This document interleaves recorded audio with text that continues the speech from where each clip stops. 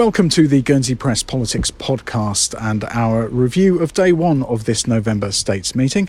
I'm Simon Delarue and with me is Chloe Pressland, and we had an election to listen to today. We did. So it was between Deputy Bob Murray and Deputy Gavin St Pierre to replace Deputy Heidi Soulsby on P&R. So this has been going on. I think she resigned probably about 3 weeks ago now. Deputy Bob Murray was the choice for P&R. It was them that sort of put him up for the position and said that they would support him in it. And it was Deputy Yvonne Burford that suggested that Deputy Gavin St Pierre take on the role. And it ended up being really close, didn't it?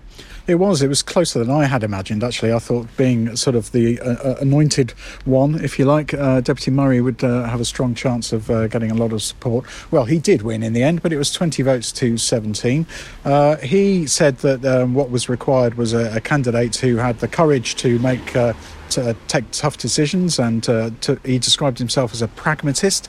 Deputy St Pierre gave quite a long and at times slightly convoluted metaphor regarding Gareth Bale. Yes, I think he mentioned him about 4 or 5 times, I think, in the end. Yeah, this was because he saw himself as being equivalent in some manner to... a former right-winger, I think, was how he phrased it. Yeah, and somebody who'd been benched and would be able to perhaps come on and save the day at the end. But it was quite a light-hearted speech that he gave from that point of view. But one of the things that interested me was Deputy Murray saying, well, if you want somebody to replace Deputy Soulsby, who has the same skills and characteristics, then go for Deputy St Pierre. But actually what's needed is something rather different. And obviously a majority, I say a majority, 20 out of the potential 40, but actually 37 who actually voted. There was one spoiled paper, bizarrely, voted for Deputy Murray. And so he is now on Policy and Resources. And so I asked Deputy Murray afterwards whether it was good luck for Guernsey that we now have an all-male Policy and Resources committee, and he said, well, he's not about to change sex and there wasn't much he can do about it, which is fair enough in a way. You know, the electorate decided that there were going to be so few women in there, so there's... I think he said, wasn't it, that it's more important to have diversity of opinion than diversity of gender. Indeed, yeah, and yeah, exactly, that was his view on that. And what his entry onto the P&R committee does mean is that there's now a hole in the Education, Sport and Culture committee. So I spoke to the president of that committee, and Deputy Andrea Dudley-Owen said that it's fine. There's succession planning in place, and the setup of the committee is such that the loss of one individual should not be harmful or impactful, as she put it. So she wasn't too concerned about that, but it does mean that we'll definitely have another election next time in December, and indeed to replace Deputy Murray on the Development and Planning Authority. As we mentioned in the preview yesterday, there are actually 2 seats vacant on that because of the resignation recently of Deputy Taylor. So that's all the election stuff covered. We also had a couple of update statements today, as we always start each meeting, and the first of those came from Deputy Al Brouard at Health. Yeah, so obviously it was Health and Social Care that opened it up today, and I think it was inevitable what was going to take the kind of meat of the question time of that. So most of the questions, I think, maybe bar 2 or 3, were about cancer patients now being charged for out-of-hours care, which they formerly wouldn't have been. So they can still access free care through the emergency department. They can still access free care 48 hours after, a treatment or an operation or something when they're most vulnerable. But after that, they will now still face an additional charge. So that raised, I think, quite passionate mini speeches almost from some of the deputies, definitely from Alderney Representative Steve Roberts, who we found out today. I mean, I didn't know that he'd been receiving cancer treatment since 2013. So he praised Bulstrode House for everything that they've done, and he really said that how can we be imposing these costs on people who are going through the darkest time in their life? And to that, the response from Deputy Al Brouard was, everyone has dark times, but the point of this whole thing is to levy these costs so that everyone is facing the same expenses, which is interesting. And they point out that equity is the primary aim of this. But then Deputy Dudley-Owen came forward as well. She's had breast cancer and I think is still going through treatment as well. So she suggested the same kind of question that the Alderney Representative Steve Roberts did about that, and just questioned how we can be imposing this on people who are already going through such a difficult time. Yeah, certainly a lot of concern about that, as there always is with health, a lot of concern about how exactly they distribute a finite budget to such needy demands. Speaking of which, there was the other update statement was from the Overseas Aid and Development Commission.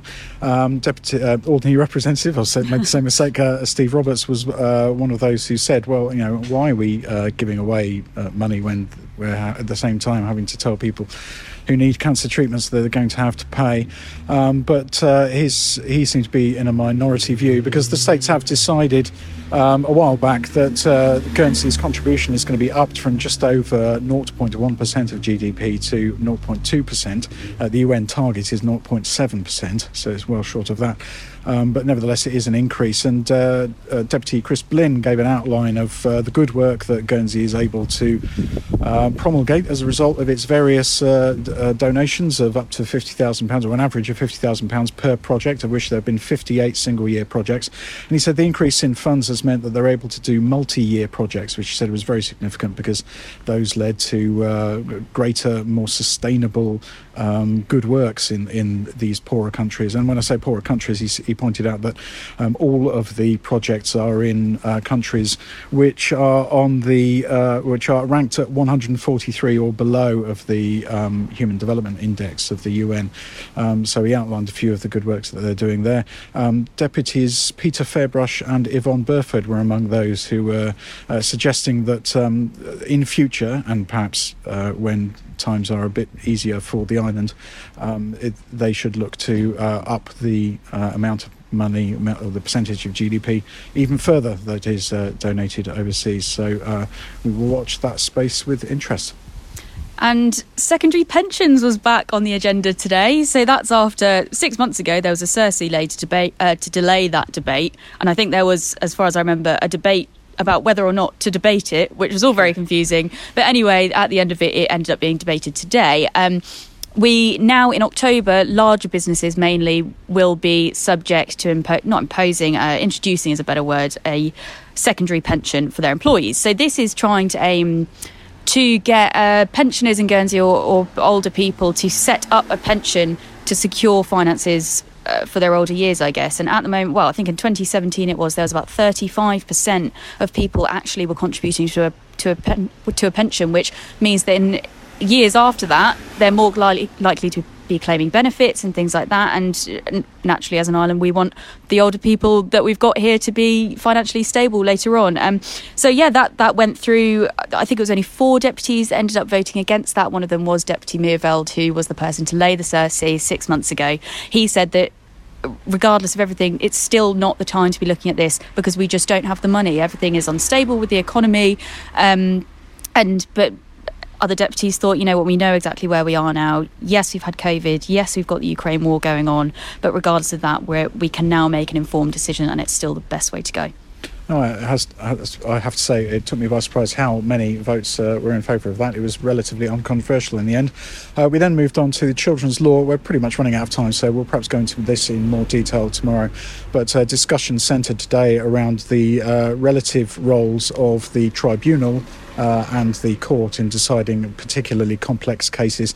Deputy Al Brouard was talking about how this was relevant to only about sort of 30 cases in the last 5 years, but they can be extremely complex and take quite some time. And the really discussion was around whether the facts of a particularly complex case should be decided by the tribunal or the court, and the court would be in a better place to decide those facts, but that the ultimate case, the outcome decided based on the established facts should rest still with the tribunal.